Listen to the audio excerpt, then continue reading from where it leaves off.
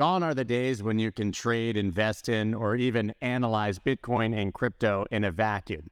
Macro rules everything at this point, and man, is our macro currently a disaster. As usual, on Monday, I bring Mike McGlone and Dave Weisberger, the two foremost experts in the topics, to really set the table for the week, what we can look for, and how that'll affect the crypto market. Of course, we once again have to discuss the debt ceiling, even though last week we were hopeful that this conversation would be over 7 days later, but they're still dancing around the topic and trying to get it done.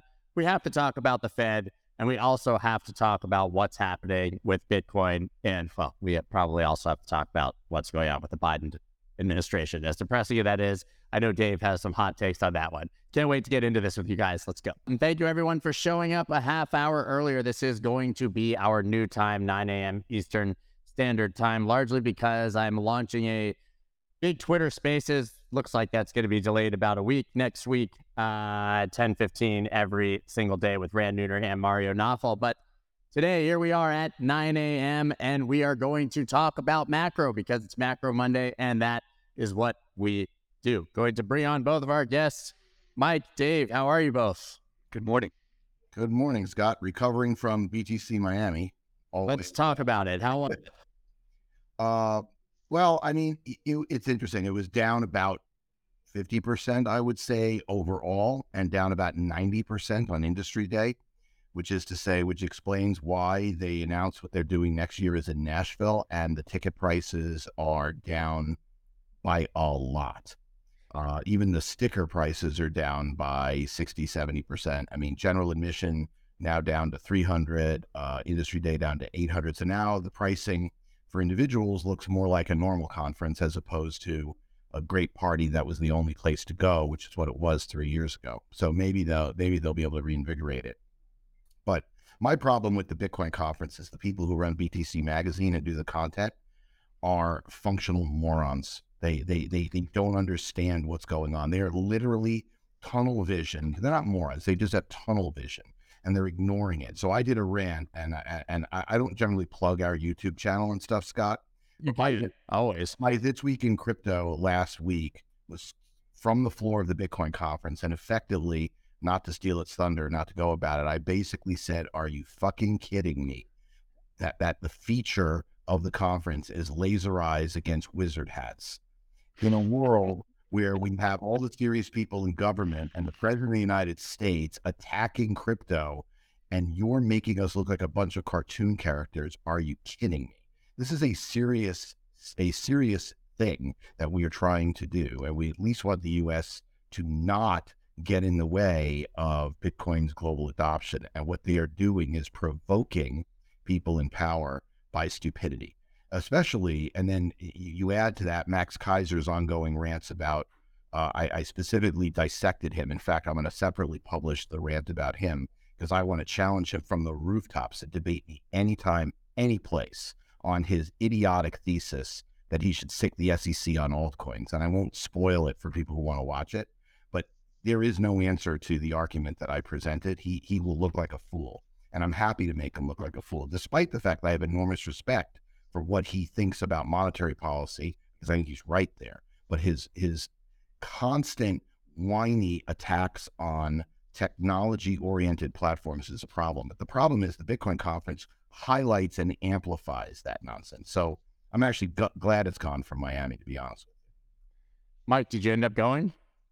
Yeah, I went, and I had similar feelings as Dave. It's such a sensational retail event. There's a few things. I want to start out positive. I was really impressed with the proliferation of female involvement. I mean, professional females. So I stopped by the Women in Crypto event, and I wasn't allowed in. I didn't want to go in, but I was really impressed with the professionals there, female. So that's good to see. It's not just a bunch of male coding geeks anymore. But there was a few things that really struck me. One was there was one booth that said, how to avoid taxes with cryptos. I'm like, man, if you want to be a flag for the IRS, I had to talk to this guy. He's based offshore. I'm from an accountant family. I was an accountant. My son's an accountant. He's crushing it at PwC. My father was an accountant. I'm like, you just pay your fair share of taxes and say thank you. At least in this country, it's pretty fair. And I was like, dude, that's, if I'm the IRS, I'm coming straight to you. So that was kind of silly. But the key thing that struck me is when I was asked, I did an interview with Rand Nooner on the Crypto Banter. And when I point out my simple facts of when I sense extreme bullishness, and Dave knows this, anybody who's been a professional trader all their lives knows when you bullish or bearish, fundamental or not, when you sense most people are long, you want to do the other opposite, at least for a trade. And I sense so much bullishness. So when he asked me my views on crypto, I'm like, yeah, this high around 30 could result itself in a new low. It's probably going to do that, particularly if the stock market goes down. The shock I get from people, which makes me feel I'm more likely to be right. I don't want to be bearish. I just want to be right. And that is pointed out things like, oh, this market's above the 200-day average and that market's above the 200-day moving average. And I think that's my sense of what really messes up people sometimes who ignore the fundamentals. The fundamentals technically right now are fundamentally very bearish in terms of liquidity. We're having a liquidity rug pull. Look at banks, look at the Federal Reserve still tightening, look at money supply, and cryptos are just the fastest horse in the race. So I look at it as their leading indicator. We'll probably get in this later, but that was my really sense that really struck me for how people are so bullish and not realizing that, like you mentioned earlier, crypto is a significant part of the macro space. It's probably the fastest horse in the race. And you look at the VIX at 17 and this debt ceiling coming up and commodities collapsing. To me, the risk is cryptos are just going to go down like copper and natural gas. We're going to dig into that in 1 second. I mean, I was dismissive of the conference as well, but to be fair, I wasn't there. Dave, I really like Mike Germano and David Bailey. I had them both on the podcast in the last few weeks in advance of the conference. To the ones who obviously planned it. To me, it just feels like a rock at a hard place because the community can't get out of its own way, right? I mean, we've talked at length here about Pepe and meme coins and all the things that are happening once again in the face of regulation and legislation and everybody having a negative spotlight on us. I don't know what they're supposed to do. If that is what the community is, it's good on stage. I would love to give you the answer. Yeah. So we, as a 2-block sponsor, which is not, it's not an insubstantial amount of money, and we're in the top half of sponsors. I was given 5 minutes on a stage with about 6 people falling asleep from a guy who had 15 years before me talking about mining, that his English was so bad that nobody could really understand what he was saying. He didn't even have slides. So by the time I got there, no one was there, and they knew what I was talking about was cost of trading as a path to adoption. And that topic is kind of important. Here's the perfect juxtaposition. So I was extraordinarily annoyed with the way they treated us, to the point where you could tell David Bailey from me that I think he's an idiot. I mean, literal idiot. They don't curate who they have listening to. I had lunch and had a nice conversation with brilliant woman, Lynn Alden. And she was nodding when we were talking. We had a great conversation. That conversation was better than half of the panels that I've heard talked about. But the worst one they did, this was criminal, is at the same time they had Max Kaiser with his buffoonery, because when he does these conferences, he gets completely ridiculous as opposed to real. At the same time, they had the single most brilliant macroeconomist on the planet buried in the deep lounge, where only people who paid some outrageous amount of money were gifted it. Zoltan Pozar was on opposite Max Kaiser. How the hell do you not put Zoltan Pozar on the main stage so where people can actually see him? The man is one of the most brilliant macroeconomists on the planet. I mean, so it's not just me. I'm telling you, David Bailey and his promoter, what he did was try to maximize every single penny he could by putting people up on the stage that would attract retail name recognition as opposed to grow the community. And when you're running a conference, that is self-destructive behavior. And he deserves the fact that their total budget was down by, I think from 30 million to 8 million. And they have to cut their prices bad in Nashville. It was self-inflicted, and it was done that way, and it was obvious. So if you wanted to look around that place, the number of serious people who actually were sponsoring was down dramatically. And that's why it's down dramatically, because they gave themselves into the hype and the bullshit. And that is exactly the opposite of what they should have been doing. So yes, I'm a little bit on a rant with that. And frankly, I want to talk to him. I would love the introduction, because I would say it to his face. I would happily be on a conversation with him, and he could explain to me why Zoltan Pozar was on opposite Max Kaiser. He could explain to me why they didn't have anybody who understands about the dynamics of the market. Do you realize what happened in equities to get to modern adoption? We used to have a society where the only people who owned stocks were the upper class. You know why? It's because it cost a ton to buy and sell stocks. Then this dude named Charles Schwab came in and lowered the cost of trading. So the fact that we have people like Corey Klippstein telling people how Bitcoin is going to be globally adopted and all of this other stuff, and he charges 1% aside. And that is basically the average, or actually even above average. I mean, Coinbase is worse for retail. So, maybe I guess that's good in a way, but that fact that retail Bitcoin buyers and sellers, basically pay what retail stock traders used to do before Charles Schwab, you're not getting a global adoption that way. And it annoys me that no one talks about how you're going to integrate into the financial system, with one exception, brilliant exception. It's Michael Saylor. Saylor gets what I'm saying to be true. And in fact, his buying and selling, he was paying a lot less because they're doing it the right way. So I find it hard to believe that if you're worrying about global adoption, that the two biggest barriers you have, one is cost and two is regulatory, they literally put their head in the sand and ignore both. So yeah, I have a problem with it. But let's unrant this and let's talk about the pressing issues of the day. Sorry. Yeah, I think it's a valid rant. And I did hear, and I saw the same consensus to one of your points before, that the bulk of the booths, or a lot of them, were lawyers, legal firms, and tax and accountants. And so, yeah, that I don't think that's ever a great sign. But yeah, let's dig in here. Mike, good. Yeah, you were having a little feedback on your mic. It sounds good now. So, Mike, I want to bring up your actual report from this morning, because I think it's a great starting place, and my favorite way to start my Monday. Bitcoin and copper appear to be heating the Fed. Can you talk a bit more about this and what you're seeing, what it means for the market? Yeah, first of all, it means virtually all risk assets are probably going to go down. Cryptos are the riskiest assets. Bitcoin's the least risky asset, so it might not go down as much. But I first want to cover a little bit what we went through in our morning meeting with Bloomberg strategists. And from Harry Truman, we said he wanted a one-arm economist. Well, we got one this morning from our chief economist, Anna Wong. Her quote I was kind of surprised by, and she's been spot on, says she expects the second half of this year to get very ugly in terms of U.S. Debt ceiling, in terms of inflation, in terms of the economy, and part of it, the debt ceiling is part of it. So expecting this pretty severe recession to get started.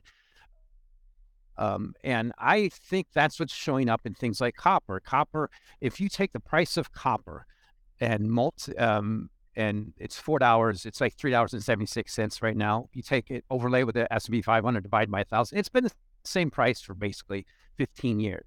I'm sorry, since 2015. And copper's collapsing. Copper was up 12% beginning of the year. Remember, that's happened in the stock market. Now it's back down in the year. So it's pointing out what's happening globally. We're getting this severe recession. It's kicking in China. All the data I'd seen out of China is horrible.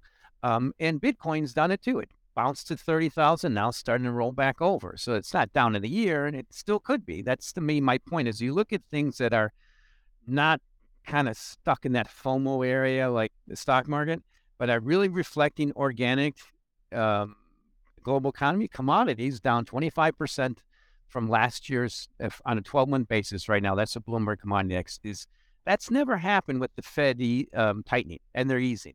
So I look at these two, like copper is known as the metal that have a PhD in not economics. It's showing you the tilt in a global basis in terms of the economy. Now, I look at it as anybody's been looking for all this demand pull for crude oil and stock market and economy. With U.S. heading towards recession, it seems very irrational. So I look at it as, let's look for all the leading indicators. And sometimes you get head fakes in equities. I think that's what you're getting right now. I think you just got that in Bitcoin, that big pump in stock market, the VIX at 17, the big pump above the 200-day moving average in S&P 500. I think those are just those little, we used to call it in the trading pits, we used to call it the baby seal trade. The baby seal sticks its head through the ice, and this is what Japanese, and you whack it, or the whack-a-mole trades. That to me is the biggest fear here. And I'll end with this. I think the key thing that's going to maybe tilt everything back down is I don't see an end to this budget impasse. I mean, I think it's a low probability that we'll have this meet an agreement with, we wake up in the morning and finally it's agreed without markets forcing our great parties to come together and agree. And that's what happened in 2011. You drop the S&P maybe 10%. Yeah, they'll come to agreement. But right now, to me, that's the trickle down that I think we're heading towards. There's one key thing keeping us from severe deflation. That we're on the cliff's edge, and that's the stock market. Bitcoin and copper and commodities may be showing that way. Dave, what do you think? I think that it's very hard to argue that we are on a bus careening toward a cliff. The guy who's driving the bus is licking an ice cream cone and kind of enjoying the view because it's pretty out one side, and ignoring the cliff that he's driving the bus to. It's very hard to argue that. The reality is the farther or the more likely it is that we're going over the cliff, the more likely it is that the Fed is going to be forced to pivot. And I think that is why markets are kind of in this deer in the headlights situation.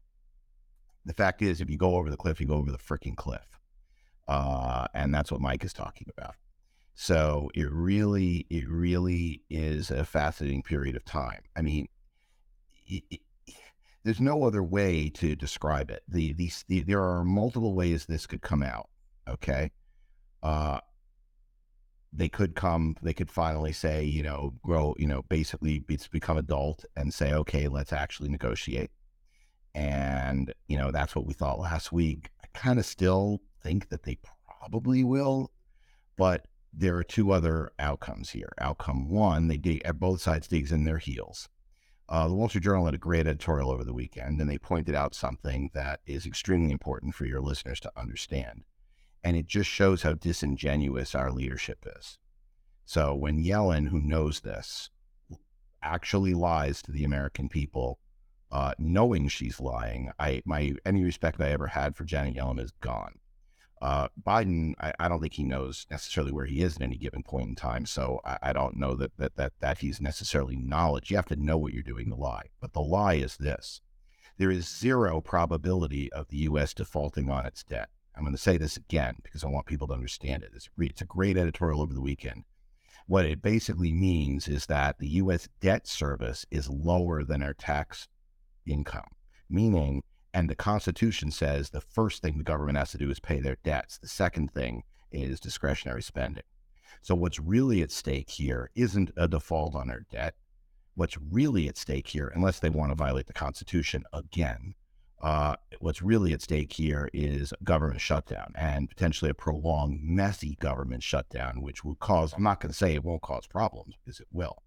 But the U.S. defaulting on Treasury payments is literally not on the table unless this government wants to violate the Constitution and prioritize other payments over its debt payments, which is more or less the same thing as if you as a human being, if I decided to not pay my interest on my mortgage, well, that's a bad example because in Florida there's homestead. So, but if an average family decided not to pay off all their bills, people come and seize their crap. If the U.S. government decides not to pay their bills, I don't know what happens, but I do know that the courts are going to say, wait a minute, your tax receipts are whatever, $2 trillion, your budget deficit is running whatever it is, but your debt payments are, $437 billion right now?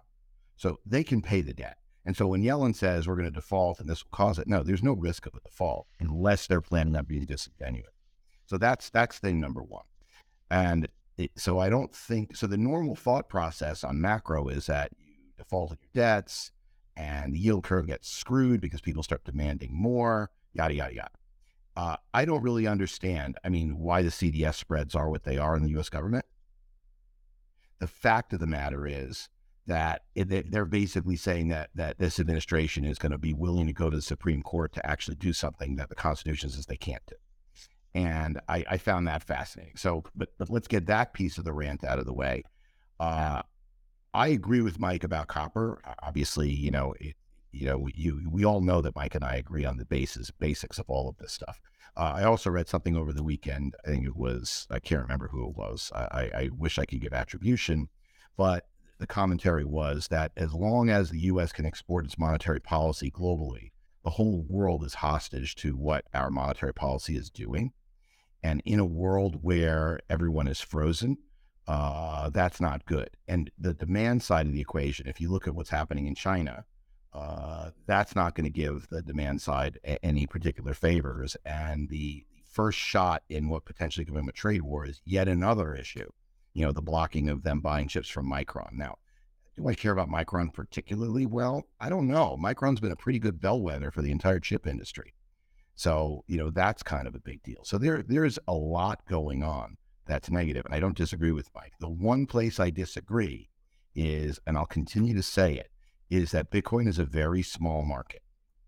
There are enough global funds who understand that Bitcoin at its core is a hedge against distrust in institutions, that it won't take a lot to keep the price of Bitcoin from falling nearly as far as one would think it would based on its high beta to a declining stock market. So I could see a scenario where Bitcoin gently settles, where the S&P drops 25, 30% and it starts to panic the government.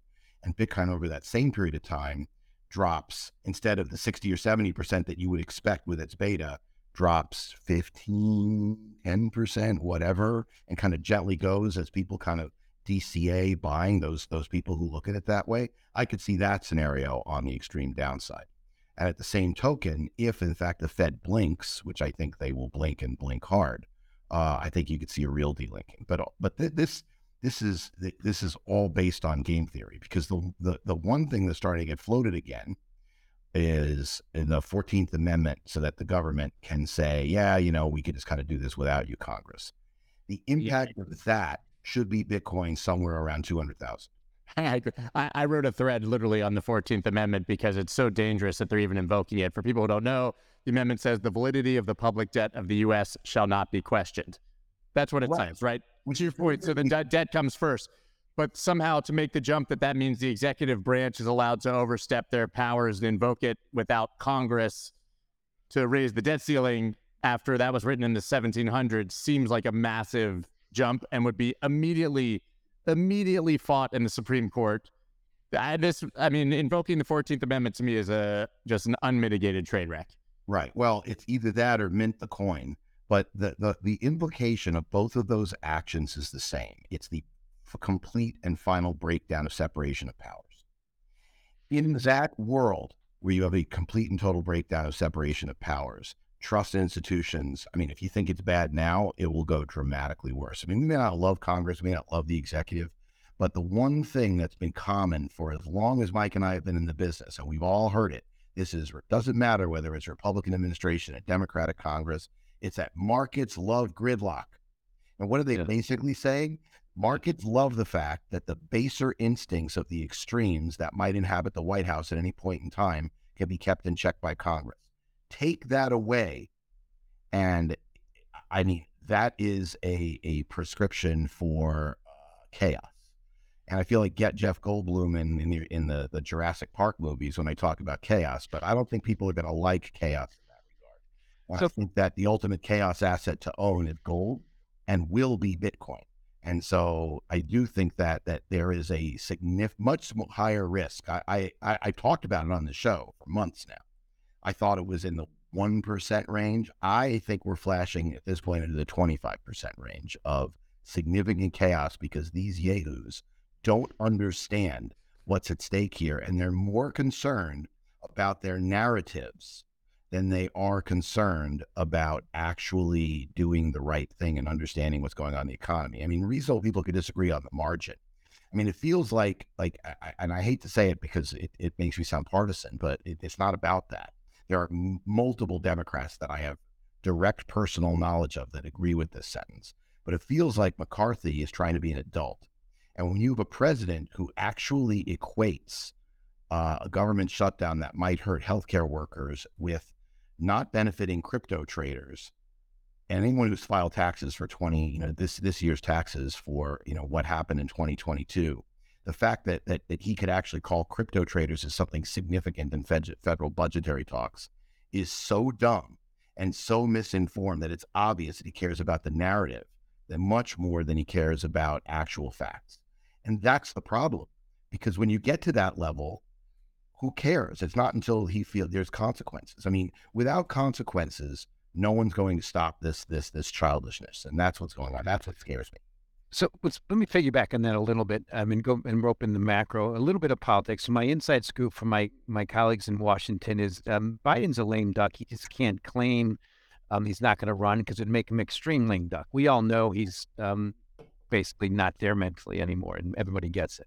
But he can't say that yet or he's done. We'll just put him aside as a dead duck. But the key thing I want to point out is what you said we disagree on. We actually do agree on. I completely agree what you said is it's gold, definitely a risk-off asset. I very bullish gold. And at some point, Bitcoin. The problem I have with is all risk assets went down last year. All risk assets went up this year. We've only seen little inklings of Bitcoin showing that divergent strength. Little inkling. You got to see the big one. You got to see that S&P 500 really drop 20%, maybe go down to 3,000 like foul copper, and Bitcoin not to make a new low. Yeah, that would be great. I think it's more likely to do that, screw everybody, and then go back up. So let's look at the facts of Bitcoin. Right before the massive liquidity pump in 2020, Bitcoin in 2019, the average price was $7,000. Okay, so it bumps to 50, to 60. And now we're 27,000. It's still, 4x that price? We still have a little bit of mean reversion risk. And so the way I look at it, this is the kind of market we're not supposed to be long any risk asset. The government's giving, let me finish. Stop you for 1 second. I just want to be really clear about this. The problem with looking at the absolute price of Bitcoin as it's growing and its network is growing is fundamentally problematic. It's like looking at an individual company and its per stock price when it had 100 employees and $100 million in revenue, and saying, well, its price hasn't, its price used to be, whatever, $100, and now the same company has $1 billion in revenue and 500 employees. You're not going to value that the same way. And the reason I'm making that point is because of my favorite chart, which Scott can pull up, which is the famous blockchain.com Bitcoin hash rate. And if you look at where it was, if you look at where it was 3 years ago, the Bitcoin hash rate was literally less than 1/3 of where it is today. So at a bare minimum, your thesis, which I agree with, is Bitcoin has rallied by a factor of 4 and the hash rate is rallied by a factor of 3. We all know it'll overcorrect, but that doesn't mean it should even be thinking about going back to where it was unless the market or the network collapses. That's the only point. Anyway, please keep going. I just wanted to make that point because it's directly, we get to agreement very quickly if the argument is that its outperformance of its hash rate should really fall in line with before the liquidity pump. That I agree with. So let's point out what Bitcoin's always done is it corrects a lot, goes down, and it's higher correlation to the stock market than to gold, and it's still much higher correlation. So yeah, I get that. And also it's more of a commodity. Just why is it on the CF? Why is it in trading as a commodity future? It's not a stock. I get it. The hash rate and everything matters. Completely get it.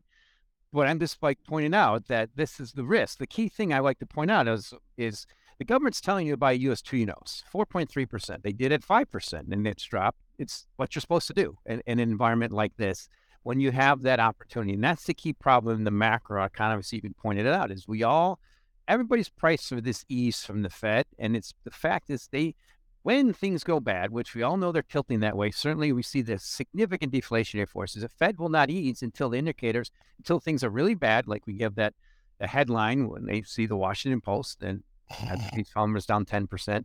And because their inflation metrics are so lagging, I like one major inflation metric is owner's equivalent rent in the CPI. It's at 8% annual, the highest ever. There's no room for it to go but down. Just look at housing prices are collapsing on a U.S. basis. So I look at it in the macro this is an environment I say don't touch risk assets, housing. I mean, they all look like they're all going downward, and they've had little bounces, and the Fed's still tightening. So I look at what's the leading indicators, cryptos, Bitcoin, and then things like Pepe coin, as we pointed out, just examples of the massive speculation that will be purged. It's not an if, and it's being purged right now. So yeah, I get it. I've been seeing the thing about the hash rate. It's such consensus now. I see it in everywhere for people to justify bullishness in Bitcoin. I like to just watch simple supply declining and demand and adoption increasing. I completely agree, but it's just the indicators are right now that if the stock market has a rug pull, Bitcoin is probably going to go down its normal beta versus the stock market, which is 3x or so. If it does, then that's great. Then you'll have that divergent strength. And if we don't have that rug pull, which would be very unusual, Bitcoin's going to outperform anyhow. But we're still at that stage now. I think it's early days that this recession that everybody says completely priced in as a soft landing. I'm like, yeah, good luck with that one. We'll probably get down to normal. I see it, which means it gets bad and people lose jobs. I see in the comments, everyone thinks a crash is coming this year. When has everyone been correct? But I think, actually, Mike, you nailed it. I think everyone thinks a recession is coming. They don't think it's going to be worse than that recessionary soft landing, and that's a very different thing. Could I answer that? Because markets are trying, this is like my favorite movie, The Princess Bride, the scene with, the surely you can't choose the glass in front of me scene. The fact is, everybody thinks that that a recession is coming, and everybody thinks that the Fed is paused, and everybody thinks that the Fed is going to be the lapdog of and actually pivot. And that is why markets haven't followed, and it is that simple. So one of two things is going to break here, and it is one of two, obviously, which is either we don't get a recession, in which case both Mike and I will be actually quite stunned, or the Fed is going to actually wake up one morning, read their Bloomberg, read Mike McGlone, and say, this dude is right. Crap, we can't. We really got to get ahead of this stuff. Because looking at lagging indicators, it's like, effectively what Mike is saying, I'm going to paraphrase Rob Arnott, who once talked about quantitative finance this way. What Mike is saying is that the Federal Reserve is driving a car, probably actually driving a bus, and that bus is holding women, children, the whole economy in it. And they're driving the bus on a mountainous road with lots of twists and turns, but instead of looking out the windshield, they're looking through the rear view. They're looking at they're facing where they've driven. And that's not really a good thing. Today is my cliff analogy day, so we're going with that. But the fact is, that's what Mike's saying. So maybe they'll start to figure this stuff out. I think the fact is, and I've said this before, I think Powell gets the importance of inflationary expectations, and he is acting. I don't know what all the rest of the Fed governors are doing, but Powell, because you can hear it in his speeches, is acting in a way to try to quash inflationary expectations. And at some point when he thinks that the future expectation of inflation is low enough, then he'll take his foot off of the brake. I think that it's that simple. And his hand will be forced. I mean, we already saw it forced once when they realized the entire regional banking system was going to go kerboom. And I want to talk about banks in a second. We have to come back to that because there are some signs of stress and some very disturbing rumors going on out there. But let's get there in a second. That they put the BTFP in and essentially said there's $4 trillion available to the banks. Do not worry about losses on treasuries. They essentially said that. They saw what was going on and they pulled out the howitzer and went boom. Now the fact that $4 trillion didn't get borrowed, that's good. Although borrowing is starting to tick up again. So what could cause the next big one? The next big one, as I've said many times, is commercial real estate, which disproportionately hurts the regional banks. The rumors, and they're very, very persistent, strong rumors, are that there are multiple other banks teetering and multiple other enforced shotgun marriages with SIFI, with too big to fail banks, planned. So don't be surprised if you see another 1, 2, whatever bailouts where JP Morgan sized banks, I don't know which ones, buy out other banks at the behest of the government to quote contain the contagion effect of this. And I think that is worthy of a conversation in many ways, but that is also something very important because when Mike talks about credit easing, and Powell understands this, there's two ways that you could tighten credit. Tighten credit number one by ratcheting up interest rates. Tightening credit number two is kneecap those who actually extend credit to the real economy. Now, the Fed isn't doing that, although they sort of did it by raising rates. But the fact is, and Powell talked about it in his last press conference, if the network of 1,000+ regional banks that supply most of the capital to Main Street can't stop lending because they can't afford to anymore, that is a massive tightening in and of itself. And that is more than enough to trip us into recession. And they do understand that. So I'm curious what you think about that. Your economists must be talking about it, Mike.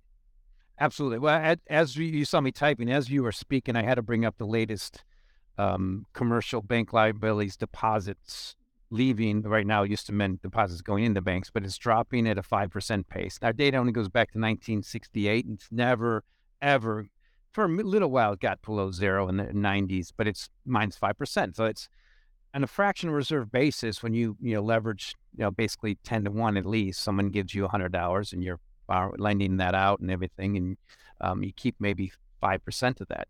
That's You don't see effects of that for another year, and there's just no way to say anything, but that's completely contraction of loan demand. Now, I've only been around 58 years. I've never seen that. And the Fed's still tightening. And so what I think is going to happen, risks of predictions that Mr. Powell is going to go down in history as a person who made the wrong mistakes, who was stuck at the wrong time, the wrong decisions, too much liquidity, and then not taking it away, and then tightening too fast and created the next Great Depression. And that's what we're heading for. That's just based on the facts of where things are heading. The key triggers that's still not dropping is the stock market. But the key thing also I want to point out from our economists, what they pointed out is the future's not bright. I've just made my notes here, and all the models, our economist team says that the Fed will be cutting rate, but bless you, but they don't expect to be cutting rates this year because the lagging measures of inflation, rearview mirror, and also the lesson, I think it's the human nature lesson of the rest of our lifetimes, we're going to hear these every single time things get bad. We're going to hear, okay, no more QE, no more easing too much, because what happened in 2022, 20, all that inflation was created was one thing, was a monetary phenomenon because we added too much liquidity. We're never going to do that again, ever, which means an elongated period of low economic growth. Sometimes I'm mind boggled by the groupthink in the economic community and how absolutely outrageously dumb it is. I mean, let's call it what it is. What caused the consumer inflation was not monetary policy. Monetary policy has been consistently accommodated. We've had zero interest rates, zero real interest rates for the better part of 30 years. And we've had massive inflation as a result, but all of that inflation went into asset prices. What changed in the pandemic was we said, oh, okay, instead of keeping it confined to asset prices and helping the rich people, which is what has been the bipartisan policy of every administration dating back to basically since post-Reagan, we said, oh, we're going to start giving stimulus checks to individuals for them to do it. At the same time, we're going to allow people to get federal benefits and not work, therefore causing minimum wages to go up and causing retail. I mean, for how many years did you see help wanted signs in every single restaurant and store that you went to? These are the direct effects. I am mind boggled by how obvious this is. I mean, this is literally painted in 12-foot high letters, and yet they proceed to say, oh, no, it's not that. No, let's be clear. We have had rampant monetary inflation for the better part of 30 years that has gone into asset prices. Just look at the share of financial companies in the S&P if you want to get an idea about that. And, over that period of time. But the reality is it wasn't until we decided to enact policies, and once again, bipartisan, this started under Trump, so this is not a Republican-Democrat thing. But the leadership decided to put money in the hands of the people because they were hurting. I'm not saying it was bad. I'm not making a value judgment about it, but that uncorked the genie, and getting the genie back in the bottle is tough. So they basically took this. I was just in Dubai recently, and they did this. And they said, here, of course, I can't get a genie to come out and grab me. You have to rub it first. But they couldn't get it back in the bottle. And it was a big amount of money. I mean, you're talking about, multiple stimulus checks and unemployment and other benefits, to the point where actually the biggest impacts in the budget crisis today is McCarthy trying to stuff the genie back in the bottle, which on at least benefits to making it available for work, which is basically the last person to do that was Clinton. Once again, this is bipartisan. This happens to be who the players changed. I just disagree with the notion that, that the Fed is the only one responsible for inflation. What they're asking the Fed to do is to stop inflation. That is true. But let's understand where the cause is. So here's the lose-lose to that scenario. That's exactly right. Writing checks to people, increasing money supply 40% in a couple months. Yeah, that's going to create inflation. You just give people money. But here's the lose-lose to that is now that inflation is somewhat entrenched, it's going to take a while, and it's the Fed's job to take it away.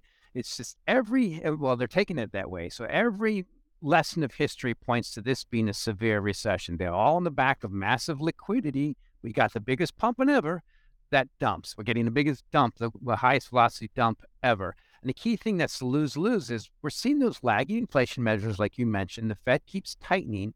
despite the serious signs that everything's dropping. So to me, that's what the lose-lose is, the inevitability of where Mr. Powell sits in this place in history. There's no way out of it yet, because every time you saw this last week, the stock market popped up again and interest rates, the probability of the Fed hiking, which right now at the next meeting is about 22%, they're going to go 25. They're still priced for hiking, is because the stock market keeps going up. You see that bait and switch?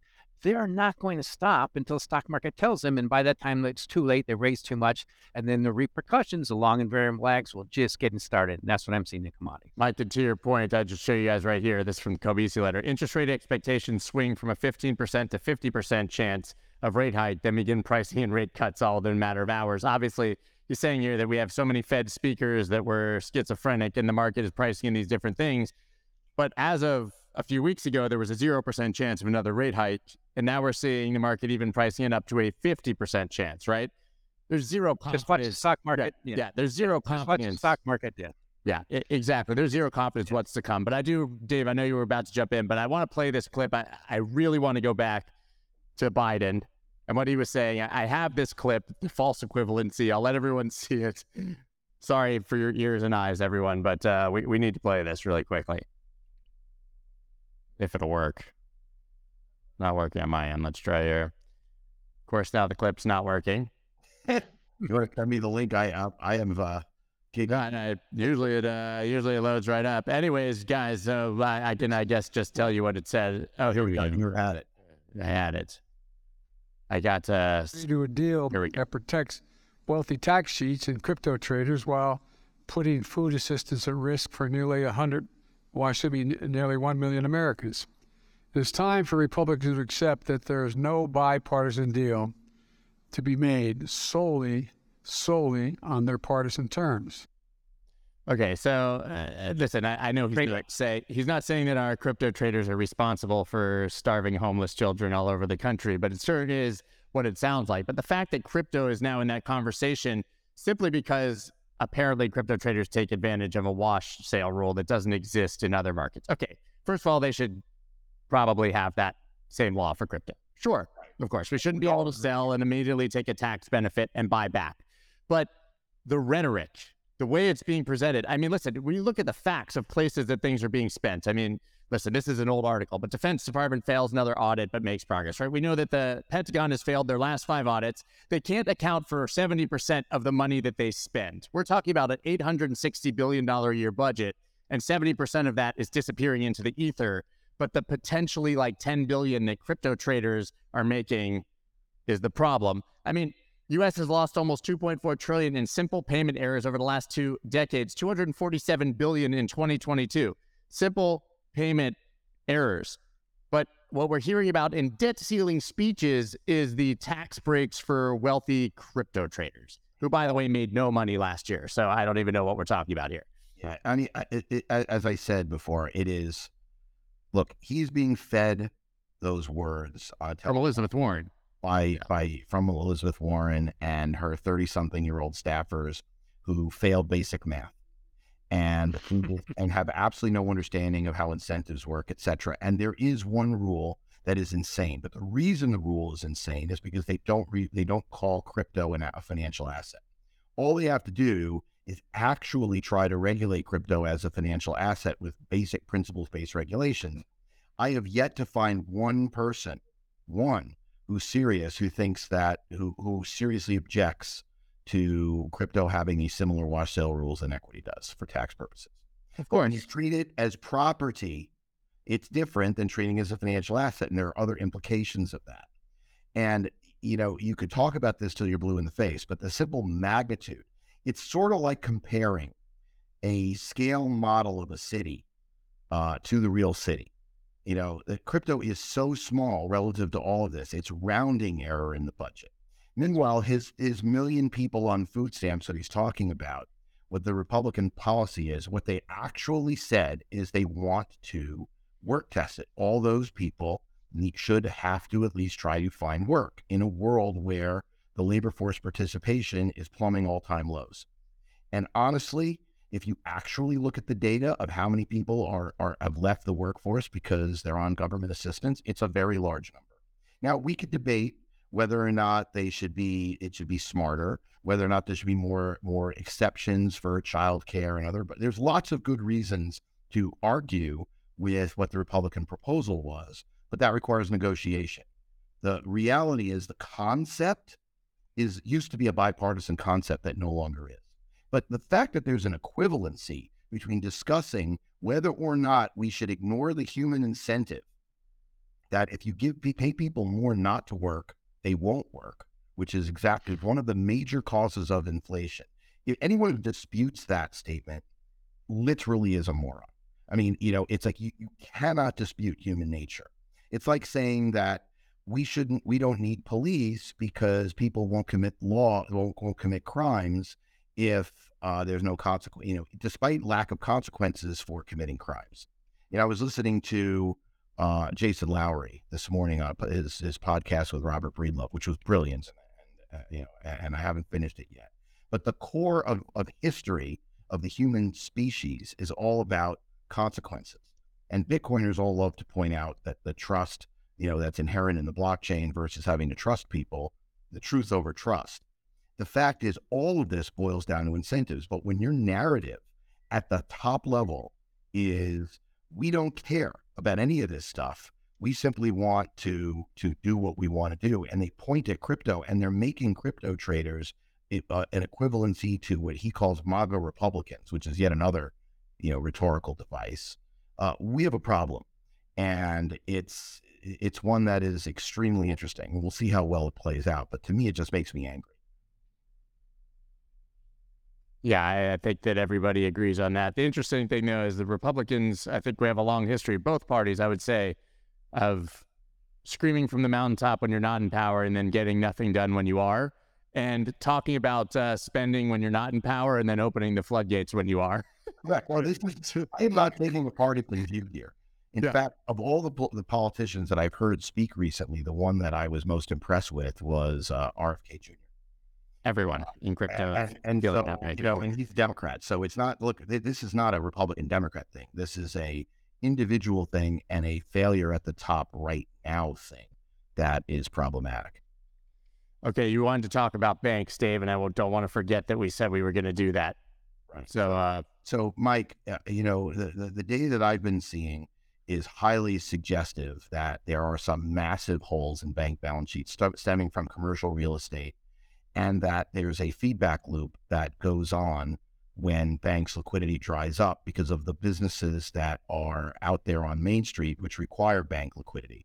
And so you end up with a situation, bank liquidity dries up, companies that were using it to finance receivables or finance supply, whatever, effectively can't anymore. Then they fail, which of course means their loans fail, which causes liquidity to fail more. And you get into one of those circles, those kind of spirals. I don't want to call it a death spiral, but that's kind of why a lot of people I've seen, other than you, despite you being Mike McGlone, I've seen multiple people agree with you based upon that eventuality. The question that I have, well, there's two, is first of all, do your economists kind of see the same thing as a possibility? And do you think that is what finally gets the Fed to act? Or do you think they really only care about the big liquid mega caps in the stock market? Well, based on my reading of Ben Bernanke's Courage to Act, the one thing that's going to make them act sooner than things like that, which are lagging and take forever, and they're measures, and sooner than inflation, which is a measure, is risk assets going down hard, and not the commodities, which they are, is the stock market. So I look at that whole banking situation very similar as the commodities. Last year at this time, you could not find a strategist who was bearish commodities except McGlone. And yes, I was wrong. I was early. And now my colleague, one of my favorite colleagues I've known well before Bloomberg, Javier Blas, his headline was OPEC Plus trapped in inflation storm of its making, pointing out how what I've learned from Jeff Booth and the book I'm reading right now, Superabundance, is humans are smart, commodities out. They're always going to create more. So I think what's happening now is what we saw happen in commodities is going to show up in banks. But it's a year from now, we're going to be looking back and say, yeah, that was kind of obvious. How come we weren't more on top of it when that Bitcoin was around 17 and now it's hovering at 30 and the stock market's dropped 20% because we're in a pretty severe depression because banks are contracting liquidity. That's what's happening now.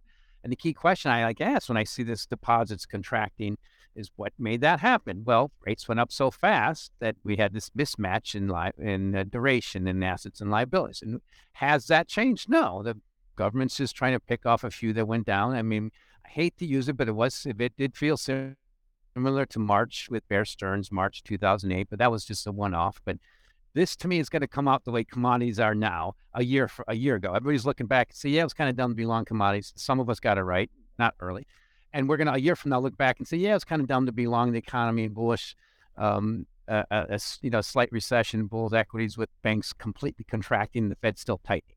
I mean, I keep saying it, history doesn't repeat, but it rhymes. And I would not be remotely surprised if First Republic is the moral equivalent of Bear Stearns. Yeah. And what happens next is a shadow of what happened then. Well, Dave, here's what's happening now. I just want to show you guys from the Wall Street Journal. After buying First Republic Bank in government-backed fire sale, JP Morgan Chase now has more than 13% of the nation's deposits and 21% of all credit card spending, a bigger share at each than any other bank. I mean, and I've actually read since then that it's increased. So, I mean, we're really talking about a consolidation into the national bank of JP Morgan here, right? Well, I mean, at least a nationalizing the banking system seems to be what Elizabeth Warren wants the economy to do. Feels like that's what they did when they opened up the bazooka for Silvergate, but go, yeah. Sure. But there are others. I mean, I would not be surprised to see the next dominoes falling into Bank of America and Citigroup, et cetera, so that we have a tier of banks that have north of 90% of deposits in the economy. And anybody who believes that is healthy for the mainstream economy is absolutely delusional, because for a host of reasons. But it certainly does give the government more control over the economy, which seems to be the lever that they're most concerned about. That is extraordinarily problematic to me. But that, for a lot of reasons. And by the way, the bull case for Bitcoin, when people wake up and see what's going on. But I agree with Mike that people have to wake up and see what's going on, and that doesn't happen like that by any means. By the way, did you guys know it's Bitcoin Pizza Day? Yeah, I didn't realize that. Unfortunately, I wore my Bitcoin Pizza socks during the Bitcoin conference, so I don't have them today, so I can't show you. You're allowed to wear dirty socks. You could pull a Yusko and just get on the table and show your socks. But I mean, still astounding to me when you think back that somebody spent $10,000 Bitcoin on a pizza.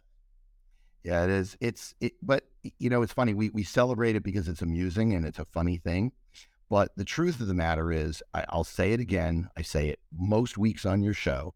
Bitcoin trades like an option, and options we could talk about options and how expensive they are as a way to get leverage and all sorts of things. But the fact is, it trades like an option.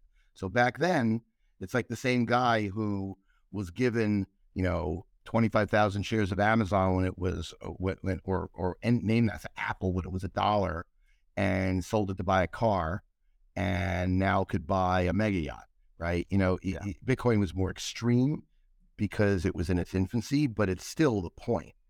Don't sell upside optionality. And that is why I believe that Bitcoin will not display the beta when the shit hits the fan nearly as much as Mike does, because I think there are enough smart people who don't want to sell that upside optionality. I guess I agree with that. I guess my only question in that context, sort of to parrot Mike's point, we have no liquidity now. And I have a fear that, hold on, I shouldn't say a fear. Whoa. I wish I wrote a report on blog.coinrush.com. It's the top one. Anyone can read it, which effectively shows that liquidity has definitely dried up and costs to trade Bitcoin dollar are up 50%, or were in April. Actually, and it doubled in April when Jump and Jane pulled out. But liquidity in Bitcoin Tether hasn't moved.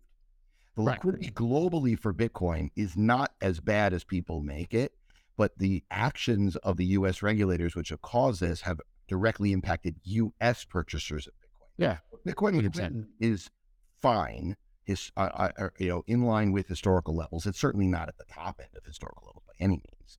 But it really has impacted the dollar-based Bitcoin, not the Tether-based or Bitcoin, which matters because most of the global crypto traders are using Tether these days.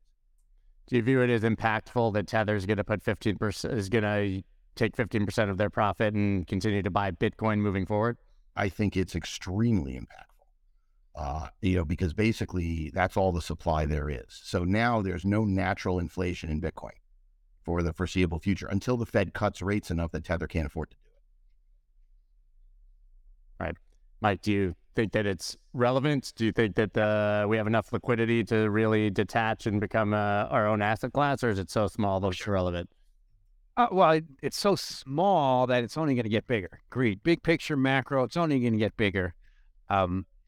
But and that's good news from Tether. But I fully expect those rates that they're making around 5% T-bill going to drop by this time next year, probably closer to 2, maybe 3. And it's good they're buying. I think it makes sense to buy Bitcoin, but it also makes sense to overweight in 2 notes at 4.3%. That's guaranteed money. Oh, I agree. Thank you very much. Think about it as a buffer, though. At the end of the day, today it's liquid. It's decreasing the inflation rate of Bitcoin, which is kind of a big deal. If rates fall, if we actually do get rates cut in half between now and then, I think right now people would sign up for new all-time highs in Bitcoin if they thought that the Fed would be at between 2 to 2.5% in a year. Yeah. And so they're going to do it that way. That won't necessarily help Main Street economy. But it will help. Yeah. Typically, what we're going to need for that is the liquidity to start pumping, and right now it's still dumping. That's my bottom line. Oh no, there's no doubt. Yeah, I'm not buying the pivot. I don't understand why it's being so heavily priced in. It's scary to me. Because if the scenario that everybody's pricing in is the best case scenario, it's always a problem. And that it's this time is different is one of those things when people say it to me, I always cringe. And I'm sure Mike does. Yeah. Well, I like the quote from Benjamin Disraeli, former Prime Minister of UK, is what we anticipate seldom occurs, what we least expect it generally happens. And that's been kind of my trading mantra, being a contrarian forever. It's just trying to identify those moments. I look at it right now as this one of the most unique points in history where we're going to get this normal risk asset correction. And it's very, in a shorter term, to put in context, it was the exact same thing last year when the world was so bullish commodities. And here we are down 25% and no sign at all of that downward trajectory stopping. Nothing that I see except lower prices. Yep. Yeah. Go ahead, Dave. You can take us out if you have a final comment. It looks like you had something to say there. My final comment is that there's a lot of cross currents here, but it all starts with trust in institutions for me. And I have no trust in our institutions. And I don't think that I'm the only cynical human being out here. I think maybe I'm more cynical than most. But the truth is, Scott, I've heard your rants on Fridays. Well, I didn't listen this Friday because I was. It wasn't as epic, so it's fine. The truth is the very fact of the statement about crypto traders coming from the president at a G7 meeting press conference is just so actually disturbing because it is so divorced from reality and so focused on narrative that somewhere, my friend Ben Hunt, who runs Epsilon Theory, and his partner Rusty are probably laughing because they've been banging the drum for years about how narratives are in control of society. It's very clear that that's the case now. Well, I guess we can take the silver lining, which is that the president of the United States at a G7 summit and feels compelled to talk about crypto.